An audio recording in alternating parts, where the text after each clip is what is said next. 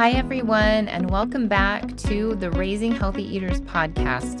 I'm Bridget, your host and founder of Raising Healthy Eaters. This is a really exciting episode because it is the first in our 10-episode series on the do's and don'ts of feeding kids. Throughout this series, I'm going to teach you 10 ways to eliminate mealtime battles and create an environment where your child of any age is more willing to eat. So even if you're dealing with picky eating, this is a great place to start. Now, our focus today is all about the roles that we as parents and caregivers and our children have when it's time to eat.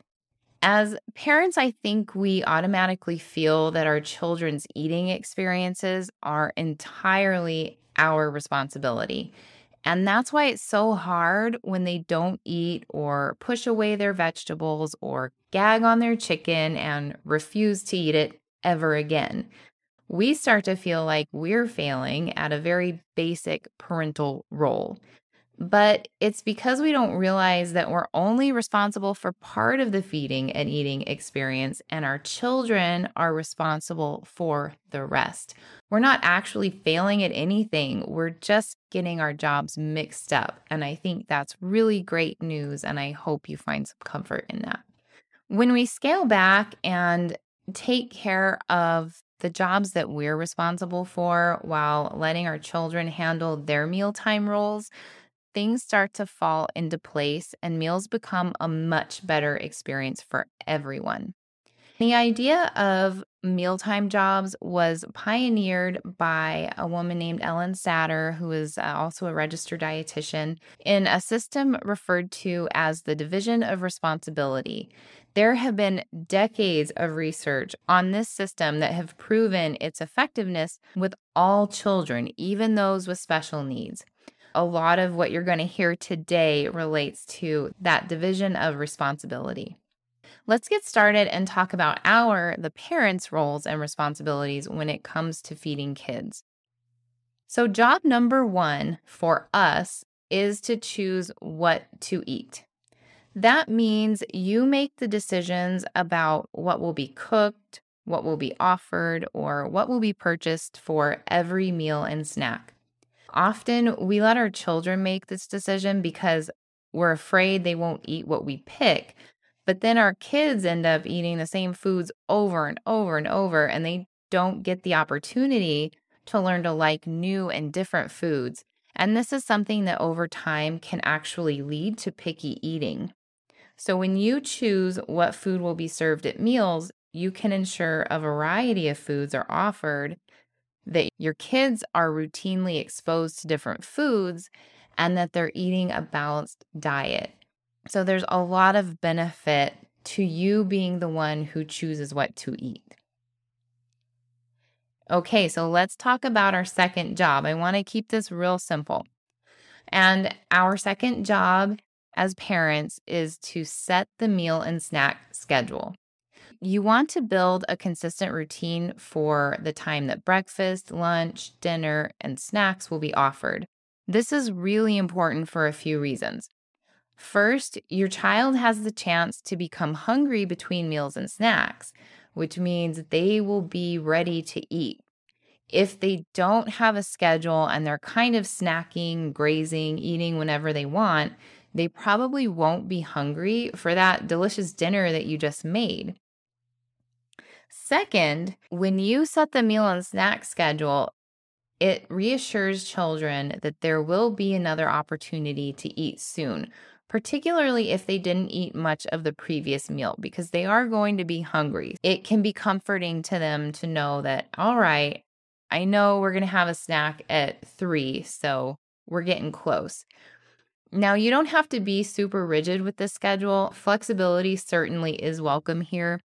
I'll give you the example. In my home, we usually try to do dinner around 5:30 p.m., but there are nights when we might not eat until 6 or 6:30 because life happened. Stuff came up, or it took longer to get dinner figured out than planned. So having a little bit of wiggle room on either side of the time you've set is totally fine. And if you're off schedule, just let your kids know, hey, I know we normally try to do this at 5:30, but we're running a little bit behind. Let me get you a small snack and we'll have dinner in an hour. Now, moving on to our third and final job in the mealtime experience, and that is to decide where to eat. Maybe you eat most of your meals at the table, but some might be at grandma's house and others might be at a restaurant. And maybe once in a while you do one on the living room floor for a dinner and movie night. We like to do that in our house once in a while. It's a treat for the kids. The idea here is that a specific area has been designated for eating and children are expected to sit down and eat. And this does two things. One, it clarifies those expectations for your child, which prevents them from running all over the house with food. And two, it helps your child actually focus on eating and whether or not they're hungry. And you'll see why that's important when we move on to the child's jobs. But I would actually add on one more thing here. And I think that whenever we tell our children where we're going to eat, it opens up the opportunity for family meals. Family meals have been shown to be so beneficial for kids in so many ways, even outside of nutrition and physical health. It's good for their social development. It's good for bonding and the relationships in the family. And those family meals really are a great tool. So to recap our 3 mealtime jobs, they are: 1, we choose what to eat; 2, we choose when to eat; and 3, we choose where to eat. And that's it. So if you've done these 3 things, you are covered and can feel confident that your role in feeding has been fulfilled. There are a few caveats depending on the child's age, and so I will circle back to this at the end. But for now, just know that you've got your 3 jobs for kids that span the majority of the age ranges. So now let's move on and talk about our kids' jobs. And this is where it gets tricky for parents because it does require that we let go of our expectations for our child's eating. And those outcomes we're wanting to see, we really do have to let go of those. And that's often the hardest thing for us to do. The first job our children have at meal times is to decide whether or not to eat. Yes, your child is responsible for deciding if they want to eat what has been offered. They might decide to only eat 1 or 2 things from their meal. They might decide to eat nothing from the meal, and they could decide to eat all of it and want seconds. All of this is okay. All of this is completely normal. And as long as your child is making this decision, they're good to go. They actually become more confident in their eating abilities and over time might grow into more adventurous eaters, which means you could find them trying stuff you never thought they would eat. Now for job 2 for your kiddos at mealtime, and that is they decide how much to eat. Now this is a continuation from their first job. They are the ones responsible for the amount they eat. Again, this can be the amount of any part of the meal or the entire meal. But this job is particularly important, and I alluded to that just a few minutes ago, because it allows children to get in touch with what their bodies need and decide the best course of action. If they feel hungry, they'll eat. And if they don't feel hungry, they won't eat. And this is something called self-regulation. Babies are experts at it. We are all born being experts at self-regulation. Toddlers and older kids can be really good at it too if we continue to allow them to decide how much they need to eat. And the beauty in self-regulation is that children grow into the right size for their own body, and they develop that healthy relationship with food, which follows them into adulthood. So I know a lot of parents find comfort knowing that as adults, their children might not have the same struggles they've had with food because we're allowing them to self-regulate as children. Now for job number 3 for your child at mealtime, that is to set the eating pace. This is something that came up a lot in the early intervention setting that I worked in because a lot of the kiddos with developmental delays or disabilities tend to eat a little more slowly than their peers. So I had a lot of questions about how long should it take for them to get through dinner? Like, when do I put an end to it? And it really is important if you have the time to let your child set the eating pace, particularly if you have a baby who is being spoon fed, because you want to offer another bite when they're ready. Feeding too fast or too slowly can be really frustrating for a baby and reduce their enjoyment of the feeding process, which over time could lead to some feeding problems. However, all kids have different eating temperaments, which means they're going to approach meals completely differently. And if you have more than one kid, you've probably seen this, that each one has a different style, a different pace, kind of a different attitude toward food and mealtime. So some of them might speed through and be done eating really quickly, while others just take their time. They're not in any kind of hurry.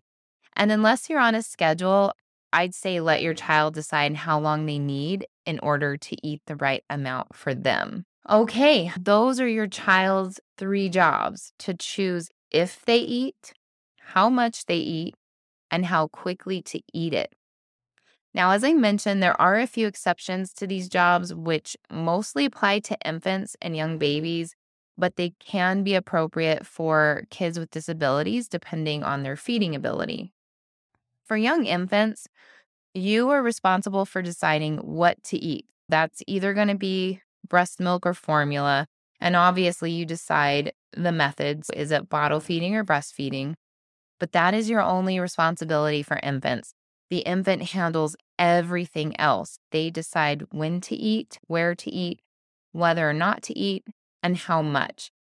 And this all aligns with the recommended practices of feeding on demand and responsive feeding. And those are things I will talk about more in future episodes.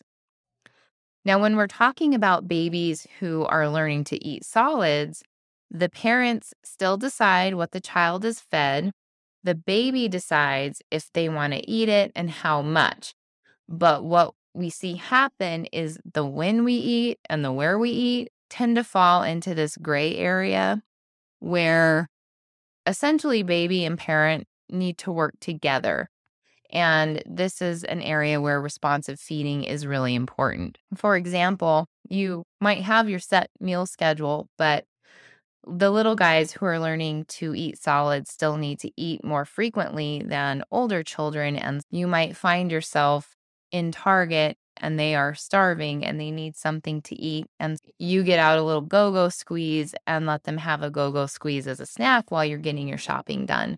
That is kind of how it works with babies at that stage until they are old enough to get to the point where they can wait and really adhere to that mealtime routine that you've set. So we've talked about our 3 jobs as the parents and caregivers, which are choosing what to eat, where to eat, and when to eat. And we've talked about our kids' jobs, which is whether or not to eat, how much to eat, and how quickly to eat. And this is our first do of feeding kids. You do your jobs and let your children do theirs. Now, I realize this isn't always as easy to do or implement as we'd expect, and it certainly dredges up a lot of worry and emotions for parents. If you want in-depth tips on making this work and some support directly from me, you can join us at Raising Healthy Eaters, and you can go check out our website at www.raisingmyhealthyeater.com. So that's it for today. I hope this was some helpful information for you. Thank you again for tuning in to the Raising Healthy Eaters podcast. I'm looking forward to our next episode in this 10-episode series. If you have any questions or requests, send them to me on Instagram or Facebook at Healthy Eaters Official. All right, you guys, go have a wonderful day.